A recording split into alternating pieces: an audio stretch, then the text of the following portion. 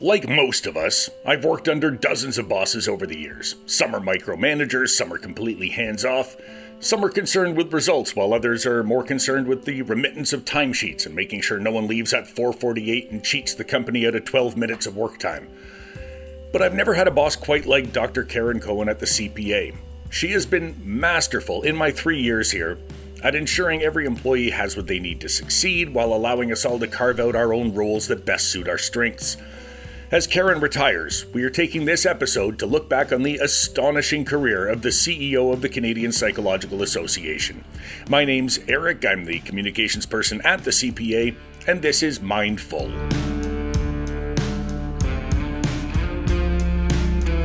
Over the past 15 years, Dr. Karen Cohen has led the Canadian Psychological Association and the profession of psychology in Canada into new areas of focus, a remarkable growth and increased presence at decision-making tables, and she has expanded the public's knowledge about what it is psychologists do. She's one of my 3 direct bosses at the CPA, or, as she puts it, as leader of a membership organization, one of 7,000 bosses. Now, it sounds like a line out of The Simpsons, because it actually was a line used in The Simpsons, but I do firmly believe that she believes every word of it. I'll talk to her about that and a lot more as we speak with Dr. Karen Cohen on the occasion of her retirement. How long have you been CEO of the CPA? Right. Good question. I actually was hoping you were going to ask me a little bit how it is that I came to this work. I know how long? I know you got there through the registrar's office, I believe. So I'm going to backtrack it just a tiny little bit, Eric, just because one of the questions I know I often get is like, how did you ever end up doing this kind of work as a psychologist? For sure, it was not, the career path we most think of, for sure. So my PhD was in clinical psychology. I did a postdoc in neuropsych and rehabilitation and really worked as a clinician for a good first third of my career. But during that time, you're right, I worked part-time as the accreditation registrar. In those days, I think it was a half a day a week, if you could imagine. Hardly enough now, given the number of accredited programs we have. And then around 2000, 2001, CPA took the decision to expand its human resource a little bit, and I became the associate executive director. So I did accreditation and then some sort of associate kinds of duties. And then after John Service left, would have been 2007, I applied and competed for the job as its ED. And then a couple of years after that, they changed my title to the CEO. So all to say, by the time I retire in March, it will have been 15 years as the CEO. Is that a hotly contested job? Like when you applied for it, did you have to run attack ads against your opponents? How did that come about? Or do you just submit a resume? Or is it like when people apply for a tenured position at a university, a series of interviews and weeks-long intensive process? Well, they did post and advertise the job. I was interviewed along with a number of other candidates. I'm not sure exactly how many other candidates there were. I don't actually recall how many interviews there were. It was with a series of board members. And and I ended up with it. How steep is the learning curve? I'm wondering. When you first start, right, you're going from somebody who might advocate on their own behalf certain issues that are important to you to issues that are important to all psychologists across Canada and to Canadians in general, right? Mental health and that sort of thing. Is that a really steep curve, or is it just an expansion of what you were already doing? Well, so here's the interesting thing. I mean, I know the CEOs of many different health professional associations and scientific societies, learned societies. And I really don't think there's a single profile for an excellent CEO. I think they come to it with overlapping, but also kind of unique skill sets. In some associations, the CEO is a member of the profession they're leading. In others, they're more of a career CEO that their expertise is managing not-for-profit associations. So I don't think there's a single profile. I think it depends on who gets hired, their skill set, And then you sort of staff around that, right? So, I don't think all the sort of characteristics that are, or skills that are important in a CEO necessarily are going to look the same from one to the other. Advocacy was certainly a big part of what I did. I was a practitioner before coming to the role. I understood the health landscape, the health system landscape, issues around mental disorders, mental problems, treatment services and intervention. And I kind of took on the practice advocacy. But we have a director of policy and public affairs. Glenn does a tremendous amount of advocacy as well. Lisa sort of leads up more of our science advocacy. So it is not typically, though, to your question, training in advocacy is not typically something that graduate schools give you. Right. And so it is something that you learn. Sometimes you learn on the job. You can certainly do training in leadership and advocacy. CPA has provided some to its members. We have our very important psychology researcher program, which is basically an advocacy group through which Glenn sort of reaches out to the folks interested in talking to government, and we give them lots of tools and resources on how to do so.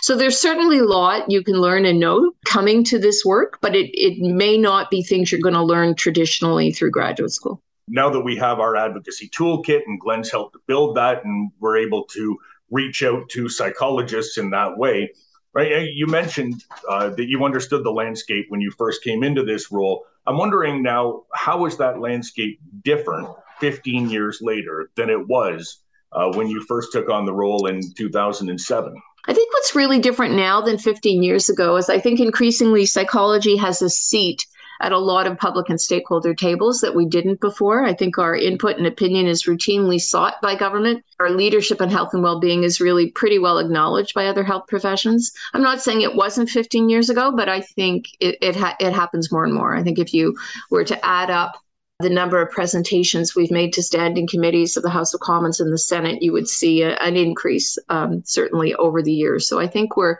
a more familiar guest at the table, shall we say, where those matters are being discussed. I think the other really important thing is that mental health and increasingly the importance of psychological science to public policy has also changed. It's now largely being recognized. You hear people talking about mental health issues a lot, mental health needs, services and supports, how health systems either do or don't meet those needs.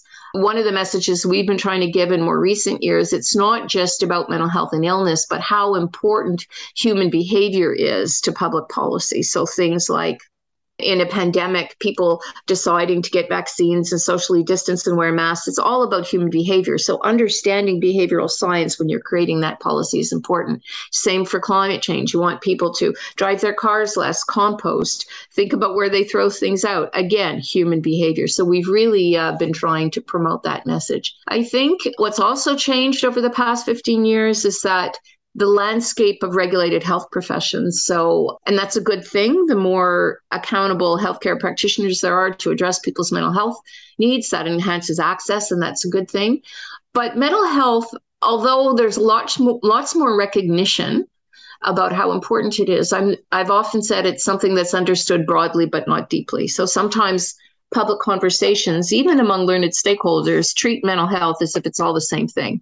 Right? We had a mental health commission. We would never have a physical health commission. It would be ridiculous. But yet somehow we can talk about mental health as if it's all the same, which in fact it's not. The needs of a person with postpartum depression or anxiety or PTSD are different. And similarly, we talk about all the disorders as the same, as if all the interventions or services and supports are the same too. Also not true. Certain approaches and certain things work better with certain kinds of problems. So we have a little ways to go there. I think the other change, I'm going to go further back than 15 years of being CEO, but in the course of my career, is that when I graduated, many of my graduate student colleagues went on to work in the public sector. They worked in hospitals and schools and correctional facilities. And I think increasingly now psychologists are going to work in private practice. They have more control over their workload. They can do the work that they want. There's people needing their services, all good things. The downside to becoming a more private practice-oriented profession, of course, is that is access to Canadians, because those services are not as well covered as when the psychologist who's salaried in a public institution, there's no charge for that service, whereas there is in private practice. But the other thing is that we're not at the decision tables. So if we're not in the public sector, we're also not at the public sector tables where policy and program is being discussed. And so we have less opportunity to shape those discussions. On the research and education side, there are issues we were championing 15 years ago. I wish I could tell you we weren't still championing. No, we are. So one of the things way back when the Canadian Institute of Health Research took over from Medical Research Canada, the hope and the mandate was that they were going to acknowledge the biopsychosocial nature and importance of health research. And I think it still tends to be, at least according to some, more biomedically focused rather than including the psychosocial dimensions to health. And I think that's really an important thing, because I was trained as a health and rehab psychologist, and you could pick almost any chronic illness, and it's really about behavior. How well you live with a chronic illness is about behavior. Do you take your medications? Do you have the supports? Are you managing your mood? Is the environment accommodating your mobility or needs? All of those things. So I can't underscore enough how important that is. And I think another thing that's changed is we're hearing more about it now, the increasing use of contract rather than tenure track professors. I know our scientific affairs committee is developing a paper on that very topic. Contracts, you certainly don't create the kind of space and incentive for people with doctorates to go into academia. The last thing I'll say in terms of changes is also what's happened over the past, might even be longer than 15 years, is the end of mandatory retirement. And so that's changed what the profession looks like, and what, who's in positions when they leave positions, who takes on new positions, makes planning harder. No, I'm not advocating for mandatory retirement at all, but I'm saying that when retirements were known, planning around that is different in terms of needs and supply and demand when it wasn't. Now we're talking about your retirement. Yes. And I wanted to call in guest experts to tell me about work-life balance. Oh, you're hilarious. That's true. Okay, girls, let us know. Madison, you were first on the call, and I just want to know, from your perspective, over the last 15 years, you were probably very, very young when your mom became the CEO of the CPA. What did you think that meant?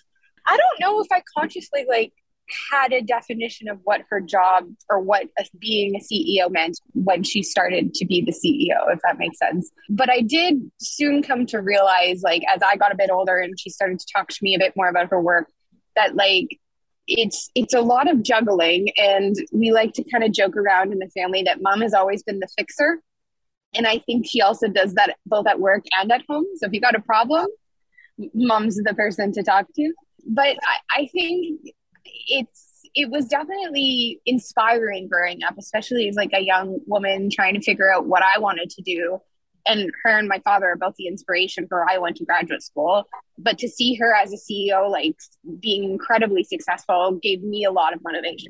Is it intimidating? I mean, I'm intimidated when I walk into Karen's office, because I feel like, I'm speaking to somebody with a vast wealth of expertise beyond my own. Is it intimidating to have to live up to that standard, Sydney? As you go through life, do you have to, are you a little bit worried that your mom casts a long shadow? I think similar talk track, and I love how she's taking a water break for this one, but she instilled that.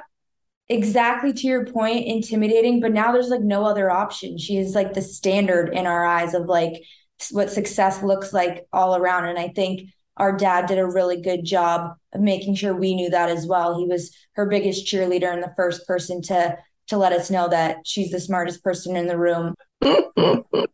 I feel that all the time, that Karen is the smartest person in the room, and we all defer to her.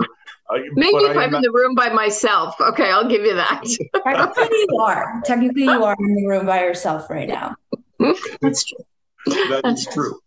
But I imagine that, as family members, you feel a little more licensed to push back. What did that look like when you were kids? Oh, I'm going to let you take this one, Sid. I was going to say, me and Maddie have polar opposite approaches. I think I got the feistiness, and Maddie's more calculated. So what do you always say, Mom? We're like different pieces of you and Dad, just in two very opposite human beings.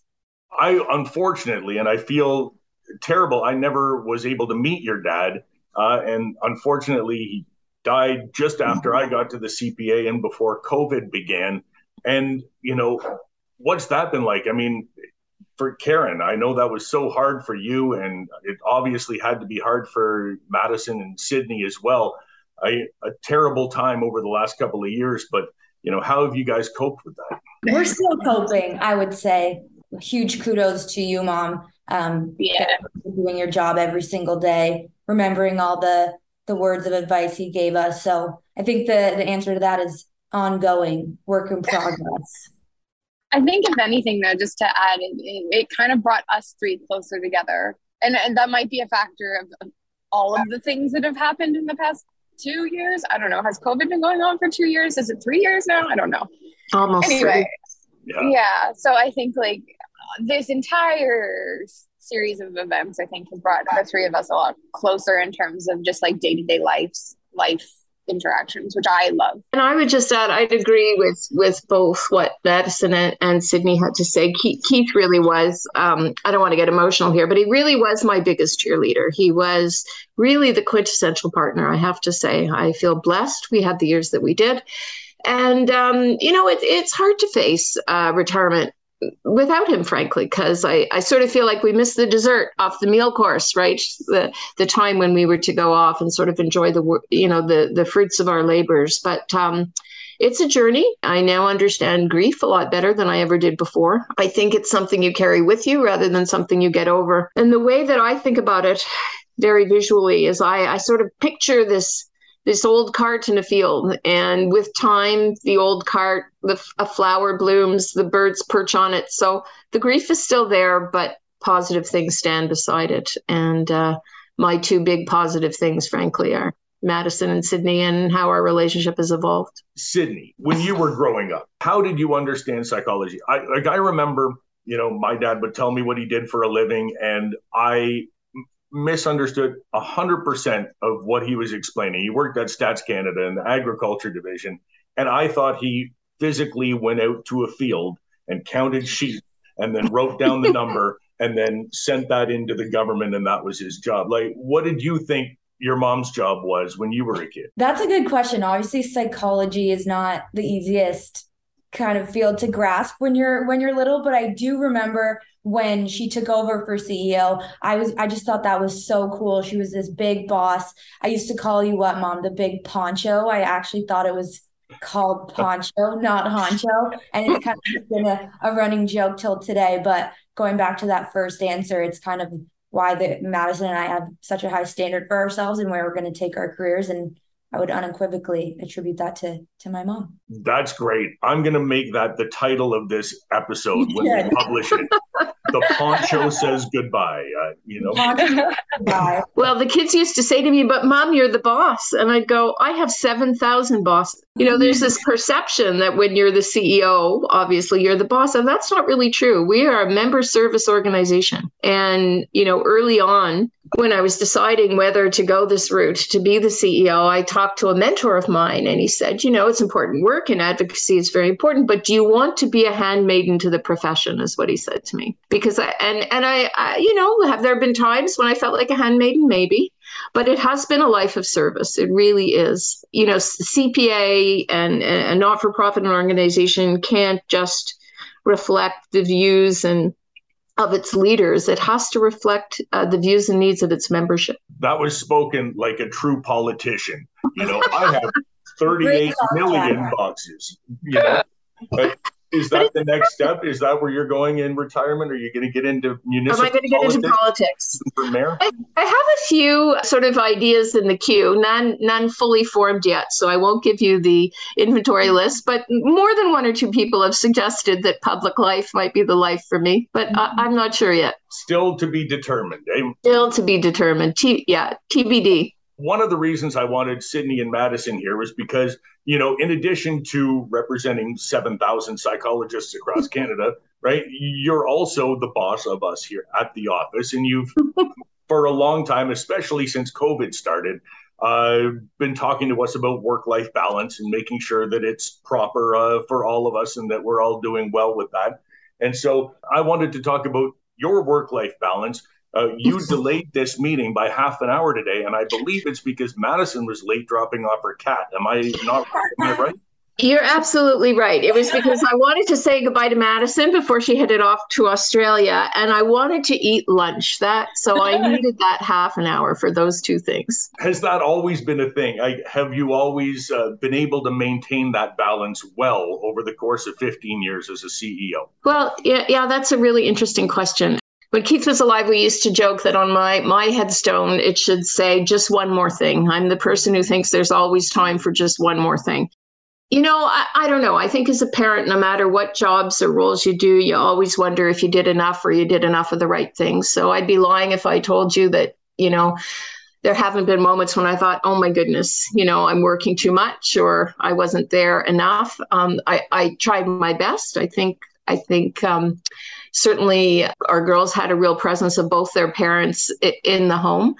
But yeah, there have been times over 15 years when I probably worked more than I should have. That's probably true. A few too many aftercare programs. Yes, you guys have been. You guys have been to every day summer camp known to Ottawa and the surrounds, I think. I think you play a game about that. You sent me to a clown camp once that lasted before lunch, and I was like, come pick me up right now. Wait, you went to a clown camp and didn't enjoy it? I know. I guess I'm the yes, yeah. That's on me then. What does that entail, or were you not there long enough to find like balloon animals and lunch? I didn't even make it to lunch, Eric. I don't know. Madison, what's the worst camp you went to? Okay, well, this one isn't that bad, but it wasn't the best experience. I did a robotics camp once, and it was quite fun, but I was the only girl, and that was really hard. So Mom let me come home on the days we went swimming because I didn't feel super comfortable. So like the camp and what it was really interesting, but Mom definitely let me like move the schedule around so that, I was comfy, which I think is important. So not quite as dramatic as the clown camp, though. I will confess, though, one of my worst balance moments wasn't when I was working for CPA. It was actually while I was working for the hospital. I think it was before you were even born, Maddie. So Maddie would have been little, and I would take her to daycare, and then I'd go off to the hospital to work. Well, I forgot to go to the daycare. And I was pretty close to work when I realized Maddie was asleep in the car seat. So I hadn't left her in the car or anything like that. But I'd forgotten, I didn't take the exit to take her to the daycare, and she almost ended up doing a shift with me at the hospital. So that was a work-life balance moment, I guess. Sydney, what is it you're doing now? And then Madison, really quickly, what are you doing now as well? I went the complete opposite direction of both my parents. I'm in cybersecurity sales, but definitely have my mom's mindset for sure. Nice. And Maddie? I just finished my PhD in biomedical engineering, and I'm currently a software engineering consultant for a wearable tech company. You were saying that one of the things that people would say about you is that it was always one more thing, like Columbo, right? Just one more thing. And Lisa sent me a note and said that if she were going to pick one thing that immediately came to mind about you, it's I have an idea. Right? And so you're always walking into her office with a great idea, and it leads to something terrific. What have been some of the best ideas that you've had over the 15 years? Like, what are the highlights of the career? If I look back and try to think about, what are the things that I've been proud of, I really think we have a much bigger advocacy footprint than we did before. I think back in the day, we might have had advocacy meeting once or twice a year on the Hill, but we've made many, many more opportunities. And I think we've actually had a hand in actually shaping Canadian legislation. I'm not sure a lot of psychologists realize that. So I'll give you some examples. So really the proudest advocacy moment for me, and I've said this to some folks, but never in an article necessarily or a grand scope, is that when Canada was debating same-sex marriage, of course, they struck a committee, a House of Commons committee. And I was in Vancouver at the time at some psychology meeting or another, and the deputy CEO called me back and said, we have to present before committee, because released into the media was this feeling advanced by some that somehow if you had parents of the same gender, it would do damage to the development of children.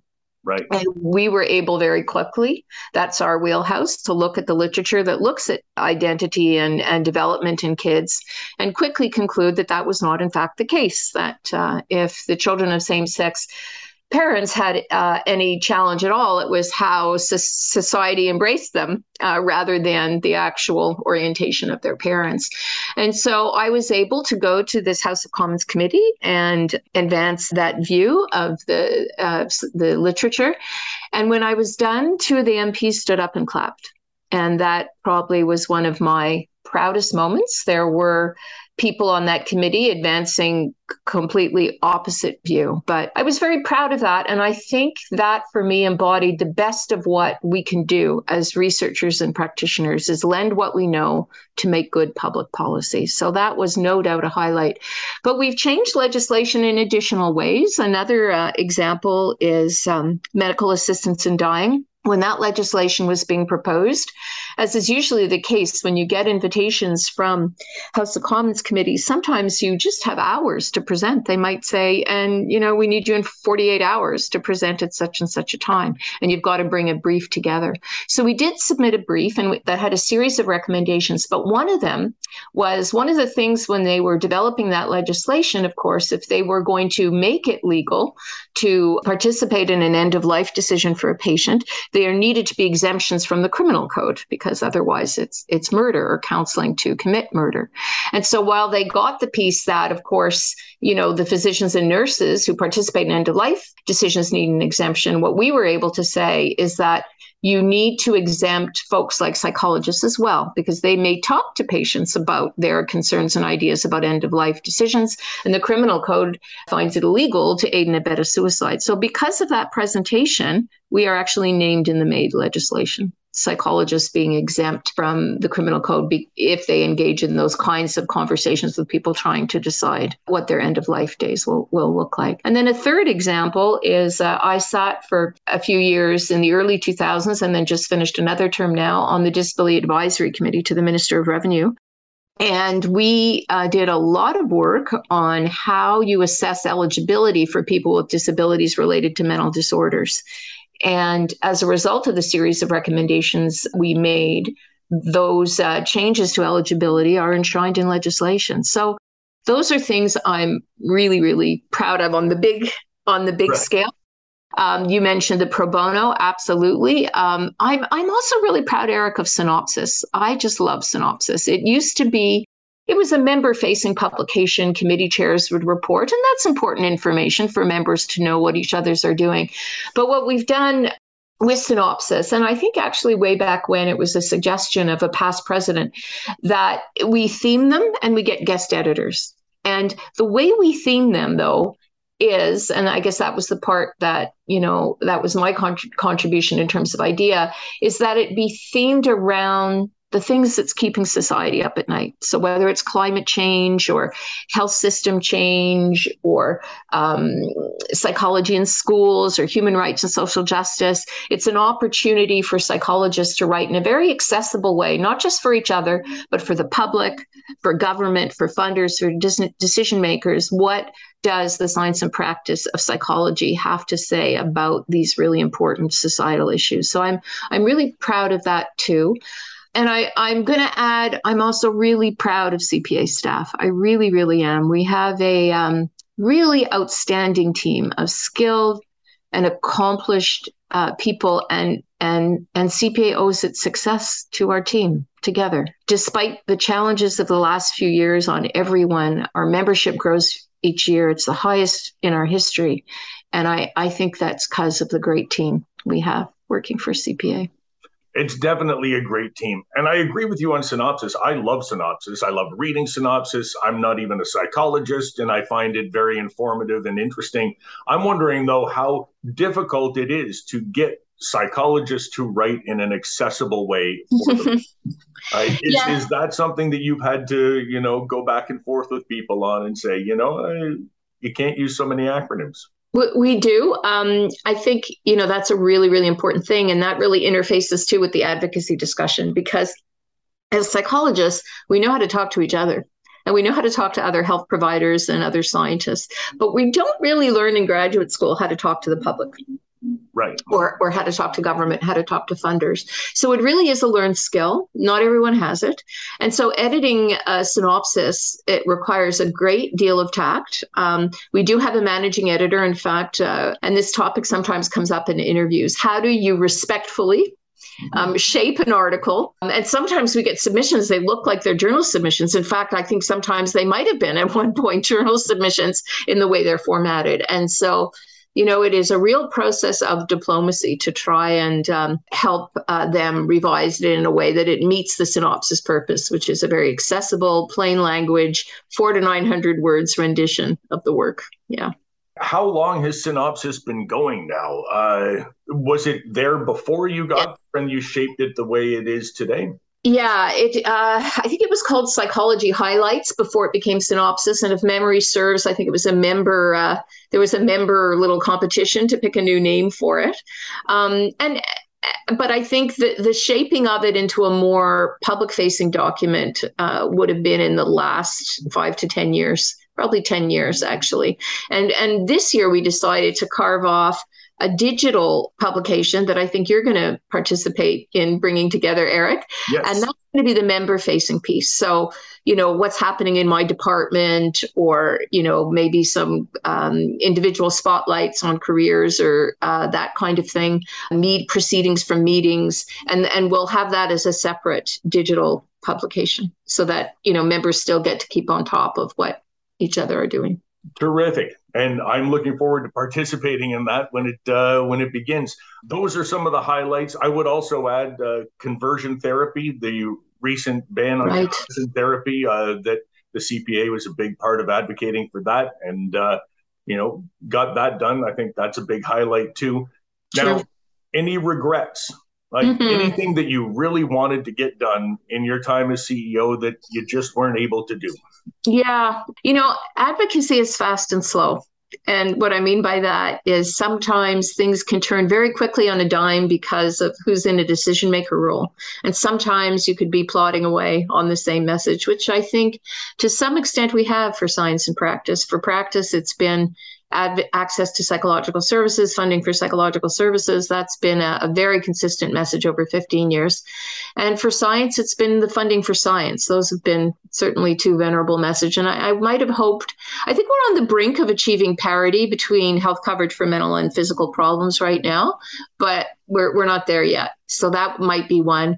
And I think while societies and Canadians understand how important mental health is to a much greater extent they did 15 years ago, we still don't have parity. We still don't really recognize either in science funding or in health practice the importance of the psychosocial aspects of health. I think I might have hoped would be further along.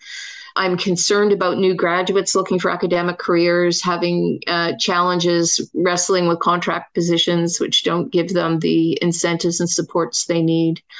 And in private practice, having become perhaps more of a private practice profession in many ways, it concerns me what impact that has on accessibility and the opportunity to contribute to public policy. So, yeah, advocacy is fast and slow. I'll leave it at that. For sure. And, as you said, psychologists don't really have training in advocacy. Now, I want to do something here where I got a few people to say a few things. So I want you to be able to respond to a few of those. So Okay. Ian Nicholson told Yes. me that, he had the good fortune to work with you when you were part-time as the registrar for the accreditation panel. But what struck him over the many years is your ongoing and deep concern for how training affects the future of the profession, right? Wanting to ensure that the future is as strong as possible. And so I'm wondering if you could just tell me a little bit about that, right? The training that psychologists receive and how that affects the future of the profession. Yeah, I really think we have a responsibility, whether we're educators or researchers or practitioners, to address the problems people in society face. And so I think there are some real sentinel areas right now that society needs our help on. The needs of an aging population, for example, the impacts and determinants of climate change, how to cope with the pandemic. There are health psychology. These are all things that I think in our training we need to learn something about. Now, it's graduate school would take 20 years if we, graduated being experts in all of these areas. But I do think programs have a responsibility to look to their patient populations, to look to the needs that patients bring to them, and try to align those with what we train psychologists to do. Now, obviously, every psychologist needs to exercise their own choice. I want to work with this kind of person or this kind of population, of course. But I think we also have a responsibility to be responsive. And sometimes we need to remind ourselves about that.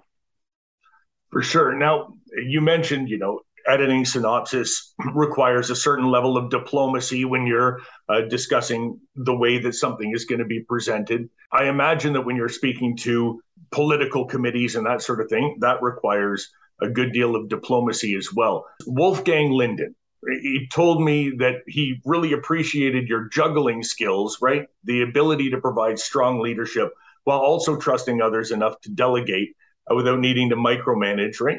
Keeping current programs running while on the lookout for promising new initiatives. But the main thing that he said, you were able to do all of that while behaving like a diplomat.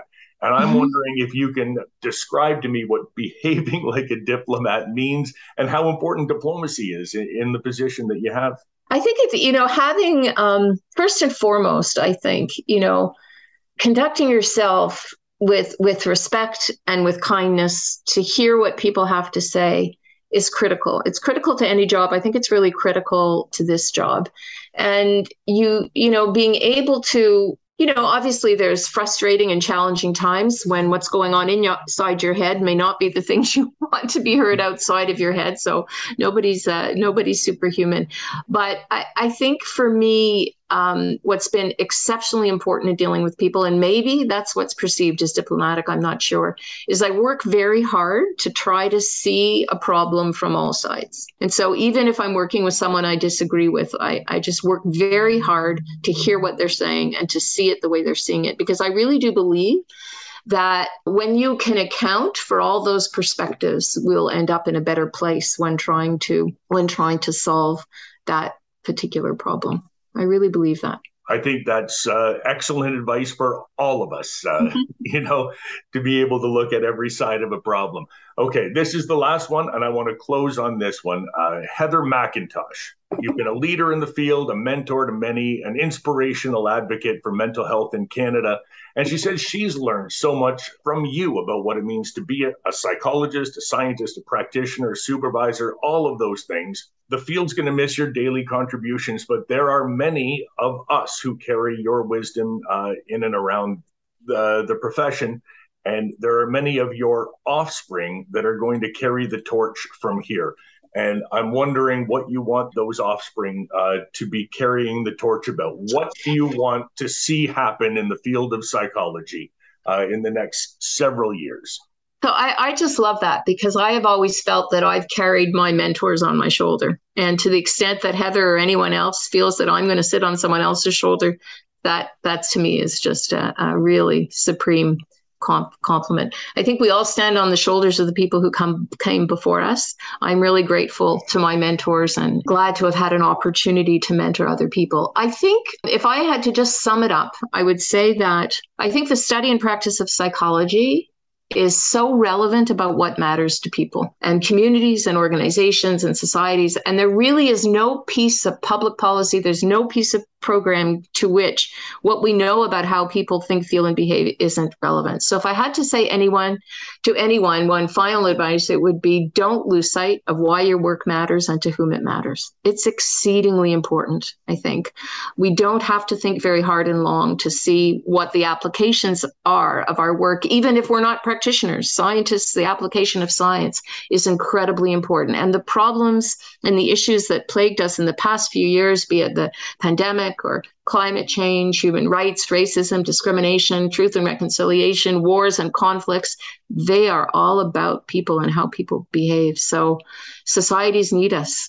They really depend on what we know, on what people think. And we have a responsibility to sign to our clients, to our students, to our colleagues on an individual level. But I really believe we have a responsibility to societies. I hope that we keep that in mind. I hope so too. And I hope that we can help to repair some of the things that are wrong in our societies today.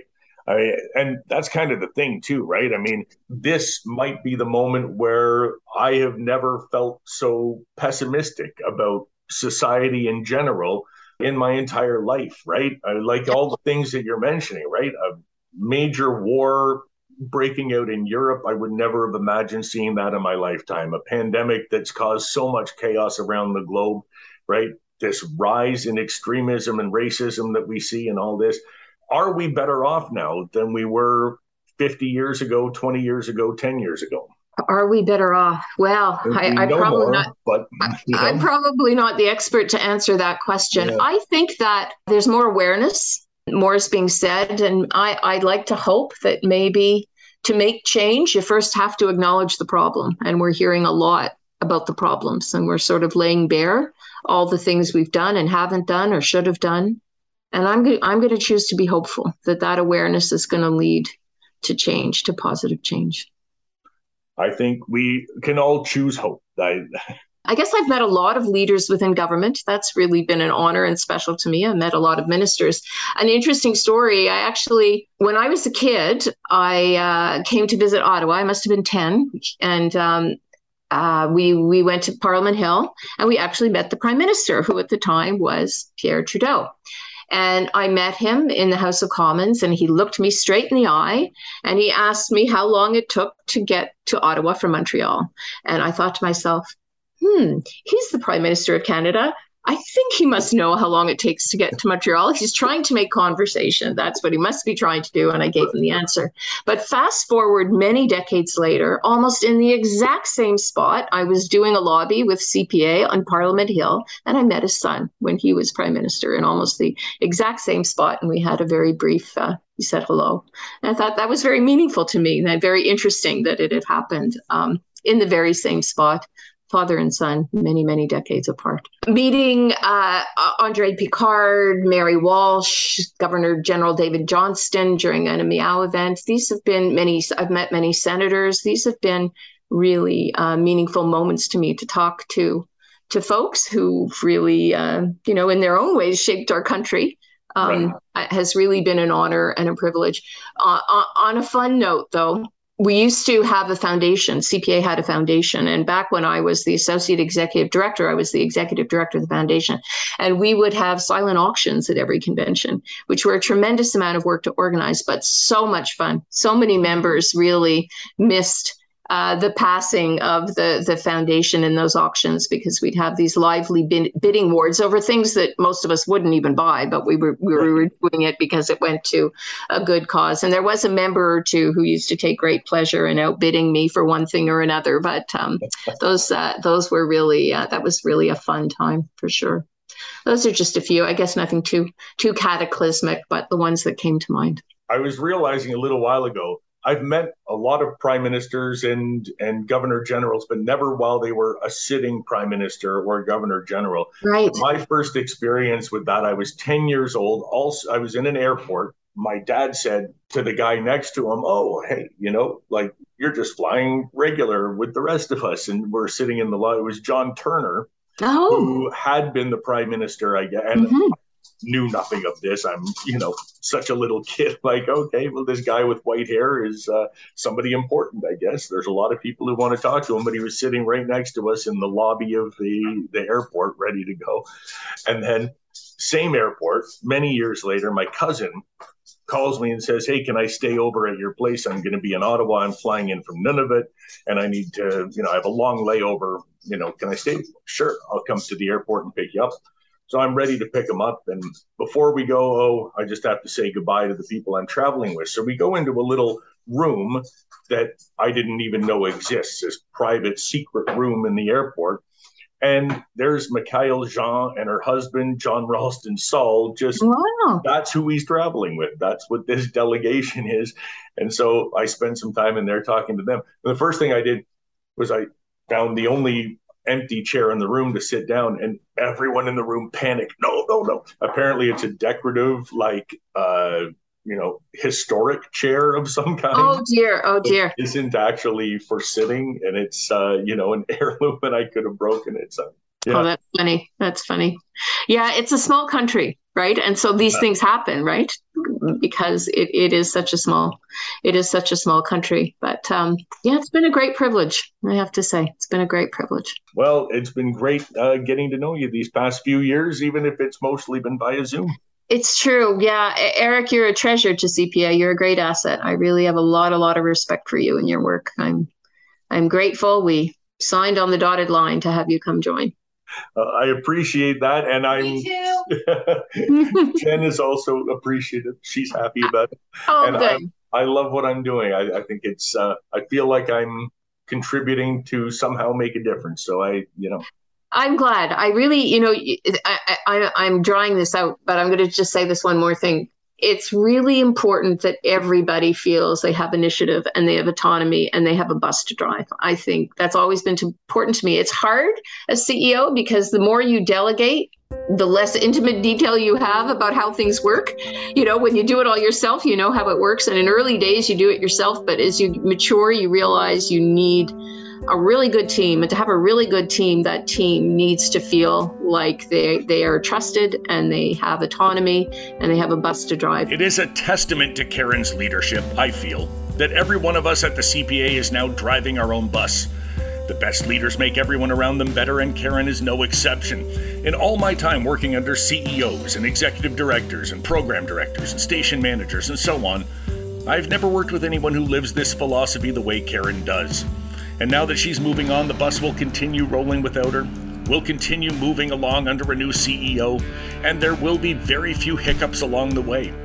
We'll miss Karen dearly, but she set us all up for success in her absence, no small feat, with the gargantuan amount of work that gets done in our office every day. I want to thank Karen not only for taking the time to reflect upon her career with me today, but for being approachable, compassionate, understanding, and endlessly capable as the leader of this organization. I'd also like to thank you for listening, streaming, and downloading this episode, leaving a review, sharing it with others, whatever it is you do. Mindful is written, hosted, published, and scheduled by me, Eric Bowman. Jamie Montgomery is our editor and producer, and our theme song is Avenues by David Taylor.